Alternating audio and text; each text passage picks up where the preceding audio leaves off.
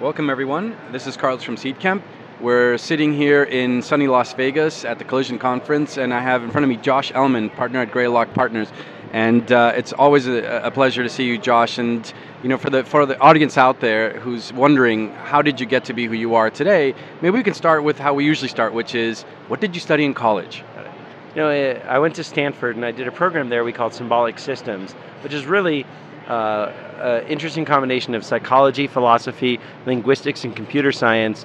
And the reason I got sucked into it is I love to think about what we can build with technology, but rather than just how to make technology work, it's really the human side of like how people think, how people interact with technology, and how to actually build things that really mesh with people. And I got so interested in doing that. My resume objective when I graduated from college and was sending it out to try to get jobs was simply to create great technology that changes people's lives.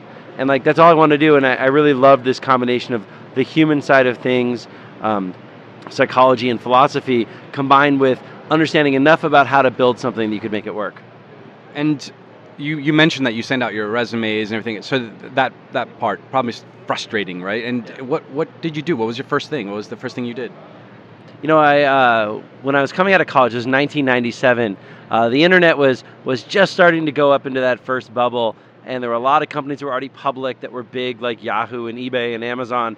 And I wanted to find something that was not quite public yet, and also in my hometown of Seattle. I grew up in Tacoma, which is near Seattle. And so I found a company called Real Networks that was trying to do the future of audio and video on the internet. And they thought, wouldn't it be cool if you could watch audio and video from anywhere on the internet instead of having to turn on a TV or turn on the radio? And it seemed very novel at the time. Now I think it's mainstream, including you listening to this podcast. And so I sent in my resume, didn't really get a response, but it turned out a cousin of mine worked there. And so I asked him to send in my resume, and they were like, we're not really hiring college kids yet, but we'll take a look. And I met them, and they ended up making me an offer to come join as one of the first sort of new college grads, not from Seattle area, University of Washington. So what was the interview question? I mean, you must have nailed it. I mean, what was the question that you were like, okay, I got them with this one? What was it? I can't even remember that interview at all, except that there was a couple coding things that made me go up to a whiteboard and try to write code and show that I knew what I was talking about.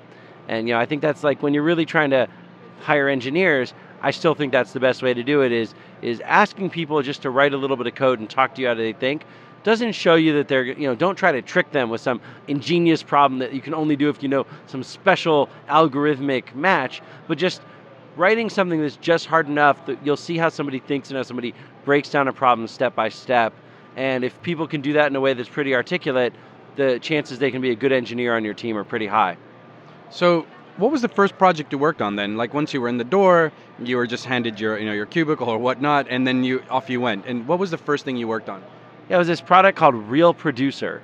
And Real Producer was the way that you took any AVI, which were video files, on your desktop, or live capture from a video card plugged into your computer and pushed out a real audio or real video stream. And so we were really just making it the tools that let everybody who had content get it into the real media format that it could then be streamed out to the rest of the web. You had to do all this pre-preparation, or if you think about it, I just invested in a company called Meerkat that's doing live video broadcasting for your phone. Real Producer was really that back in 1997, where you plugged a video cable into the back of your computer and out went a live stream out to the internet.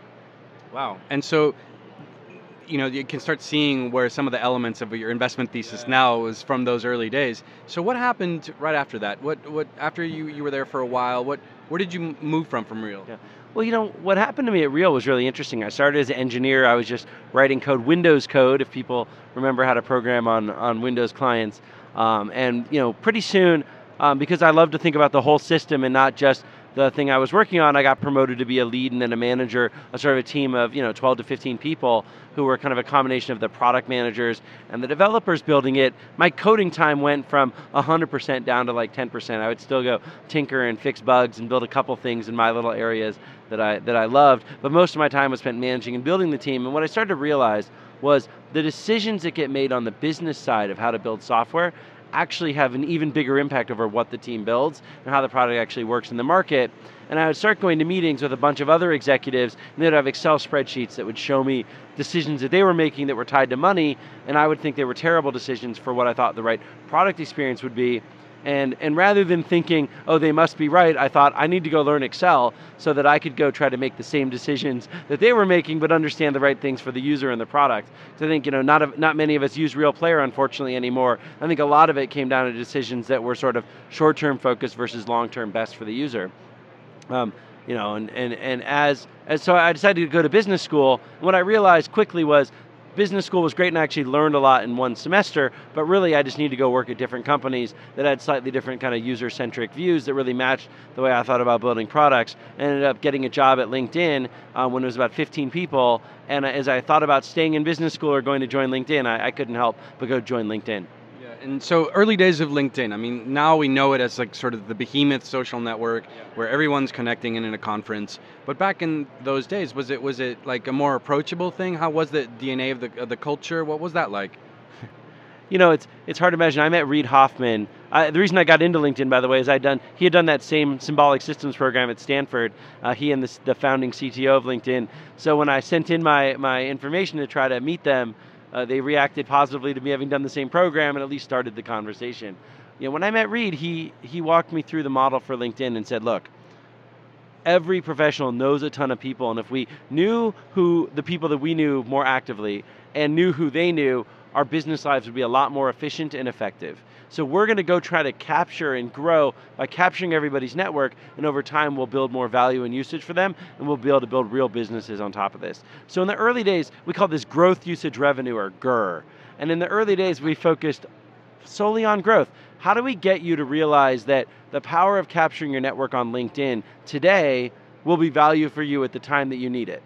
And some people had value immediately. They needed to hire somebody. They needed to go find a job, they wanted to make a business, contact the right company, but most people didn't. And so we spend a lot of time with the product tuning the virality so we could just get you in and get you to stay in and get you to connect to people that you know, feel comfortable connecting to people that you know, so that your network would have latent demand. And then for that small group of people who had real business need for their network, we tried to build them better and better search tools from the beginning that made that more effective. But we knew that we had to just nail growth and virality before we'd get to the long term of LinkedIn. So we were laser focused. Like we spent time A/B testing the viral loop at like micro levels in order to make it work, because we knew that for us to be successful long term, that's where we had to go. So you were the original growth hacker. I learned a lot from Reid and the team there. Exactly. And when you started off in LinkedIn, what role were you in? Like what exactly, what function or division? Yes, I was the first product manager that they hired sort of after the founding team. Where really my job was not writing code anymore, not managing an engineering team, but for the first time I was really writing specs and helping come up with the ideas that we actually go build together. Okay, and so how long did you stay in that role or move up and down? I spent a couple years at LinkedIn, not quite 2.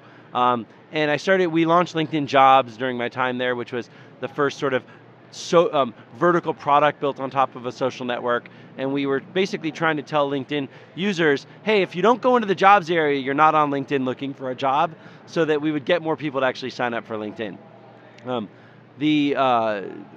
I started going to HR conferences, and what hit me was, I realized I loved LinkedIn, the opportunity and the company, and Reid as a founder, but I didn't love working on HR products every day, and I wanted to find something that I felt a little more personally attached to. At Real Networks, I had gotten to work on the future of audio video, that you like listen to all your CDs or listen to all music you can find on the internet, and I loved working on that product and using it. LinkedIn, I just wasn't as excited about HR software, which LinkedIn has become so much more than that. I'm a total idiot. But so I ended up leaving for a company called Zazzle that sort of got me really excited about the future of commerce. And as I got to know them, I looked at LinkedIn, I said, LinkedIn's going to be a great company. I vested some shares here, but I can go on to Zazzle and really help build the product team and the product opportunity for this idea that you can take any digital image or design or graphic and get a physical product made within 24 hours. And you can design something that other people can buy or design something you can buy for yourself. And just this idea of bits to atoms got me so captivated, even more than staying at LinkedIn. And so at this point in time, you've had Real, you have Zazzle, you have LinkedIn. What was your developing thesis around the good culture and the bad cultures, and how has that shaped your sort of views of company development now as an investor? We talk about company culture a lot, but I think the trend that's been true for everything I've worked on is that the companies are pointed towards a massive North Star. and what's attracted me to all these companies and kept me there working excitedly. Even Real Networks, which is no longer the dominant player in audio, video, or Zazzle, which is doing very well, but isn't necessarily a dominant commerce provider. I think they're the best for sort of true custom, one-off, on-demand commerce. And then LinkedIn, Facebook, and Twitter, where I also worked, is that even when we were very small, we said, if we're right, the whole world will use us. And the world will use us in this way, and we're going to be a massive company. And every single decision, every single conversation, every single person who got hired had that same belief and almost sort of like passion for going to create this thing and deliver it to the world, and knowing that we could help so many people do things better, live better, if we were right and brought the product to everybody. And how often did the CEO drive that? How often was it like you had meetings weekly? How much, because it sounds like you lived it, but how did that disseminate itself to the employees? I think all these companies, there were monthly, and then as Facebook and Twitter got larger, sometimes weekly, sometimes monthly, sometimes quarterly meetings where you had access to kind of everybody, and the conversations were always grounded in this big vision. Every review you did, it always came back to like okay, but will this be big enough? Will this impact enough people? I think when that becomes a fabric of the company, it changes the way everybody thinks, and it makes them ambitious. And it doesn't always work. Like, I'm around plenty of companies now on the venture side that don't always reach that exact massive vision. They'll tell you on the journey, as long as you're always fighting towards it, that's where the real excitement lies. And so after Zazzle, what was the next step for you?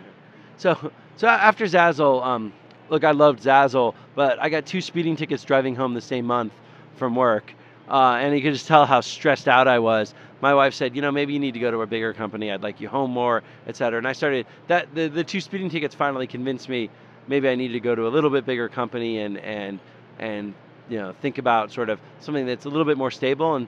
And so I ended up joining Facebook, which at 500 people felt like a bigger company than Zazzle, which had gone maybe 20 to 100. LinkedIn, they'd gone from like 15 to 50 in my time there. Real Networks that had gone from maybe 300 to 1,000. Facebook was like my version of a big company, which it wasn't that big, but it was a lot more sustained and built up. And I got to go work on the platform there. And I said to myself, look, maybe I'm not going to be running a company or leading one in the same way that I potentially was at smaller companies, but I can go be part of Facebook, which even in 2008, I was like, this should be for 1 billion people, and our platform should be the way that every consumer application is built.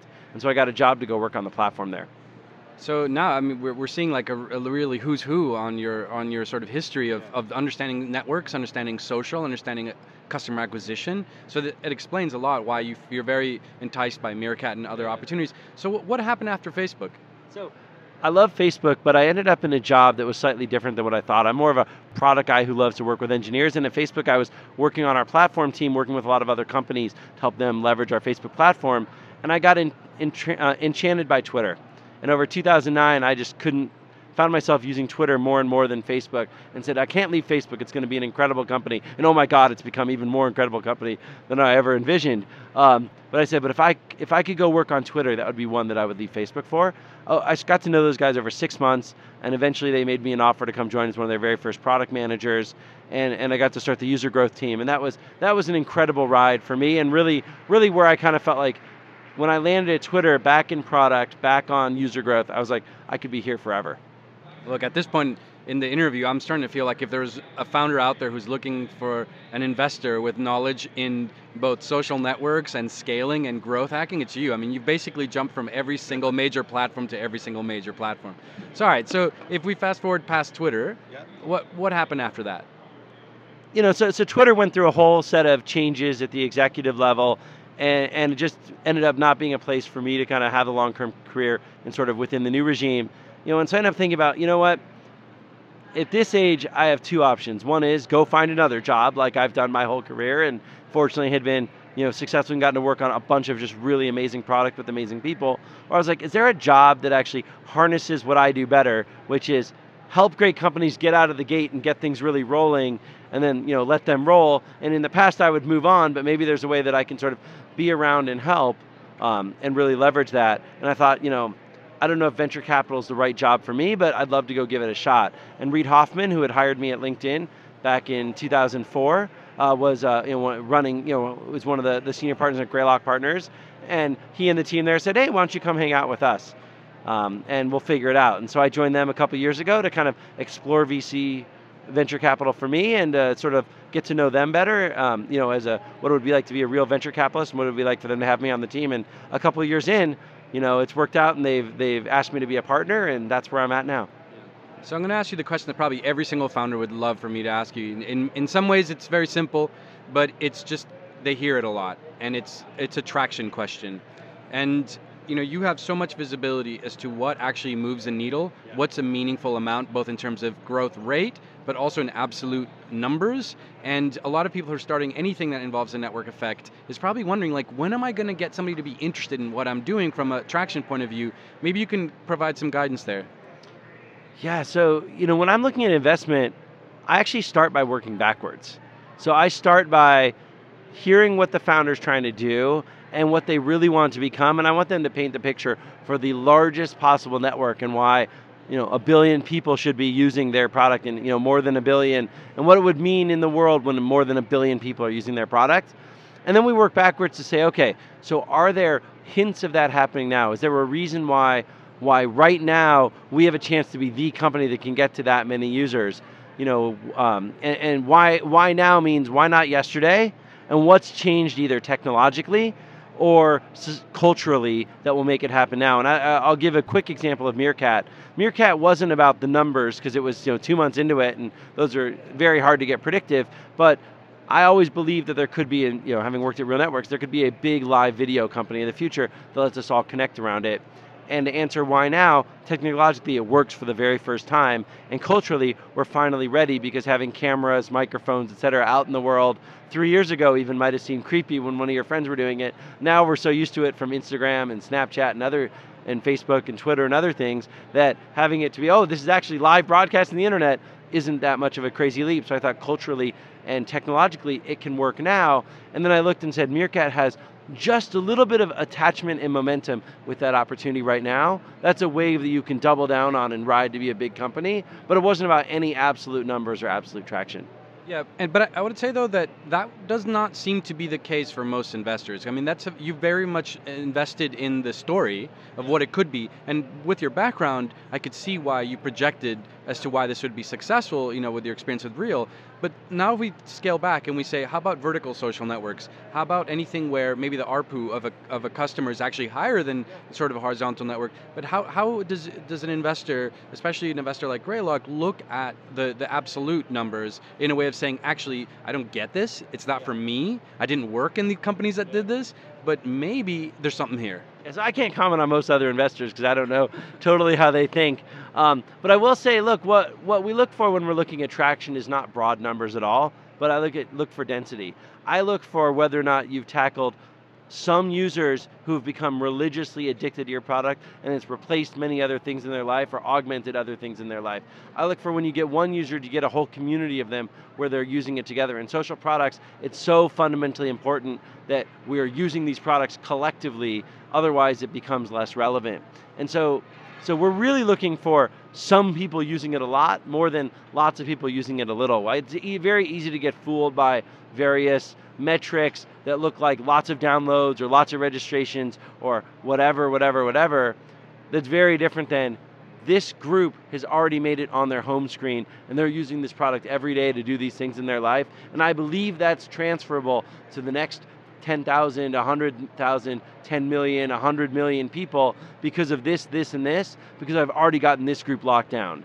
And then in the case of if it's a vertical social network, like we have to look for how big can it get and how much money per user can you get. Yeah. We know on things like Facebook and Twitter, they can get arbitrarily large, hundreds of millions of people, and you can make some money on every single user who's there. In certain, Netflix makes, for every single person who subscribes to Netflix, they make $10 a month, so it's $120 a year. There's a very different cost, and so it really just depends on how big and how much money per user. Okay, maybe a funny personal question, but like if you have to use Meerkat on a day-to-day, not work-related, what would you be Meerkatting? What do you like to do on your spare time that you'd be like, I'm going to Meerkat this for other people to view? I think my life's pretty boring, so I'm not sure that I would really feel that excited to Meerkat what I'm doing, but I can tell you this, like if I really had nothing to do and I was bored at home, I have two options. I can go on Facebook and Twitter and other things and kind of see what other people are talking about, and it's very asynchronous, or I can open up Meerkat and be with other people and be in the moment and be live. And if I can find a group of people and an interesting conversation to be part of, I find that that's much more emotionally engaging than just looking at your pictures or just looking at your series of tweets. And I think that that sort of being less alone with other people is just so powerful. Yeah. No, fair enough, fair enough. Well, we always like to end with an opportunity for you to shamelessly plug something other than Meerkat and Greylock, anything, a charity, any cause, a T-ball team, whatever, what is it that you feel passionate about? Right now I'm thinking about putting my daughter into school, and the thing that we've gone through this whole debate over like schools and how they're doing, and whether kind of local and public schools are going to be around for a long time. And I would just encourage everyone, like, go support your public schools. Vote yes on the taxes, support the teachers in your community, because I think that's the fabric that when we think about the next 50 years of our country is going to be so important. And so I'm just a big believer in supporting public schools. Fair enough. Thank you, Josh. Any final words?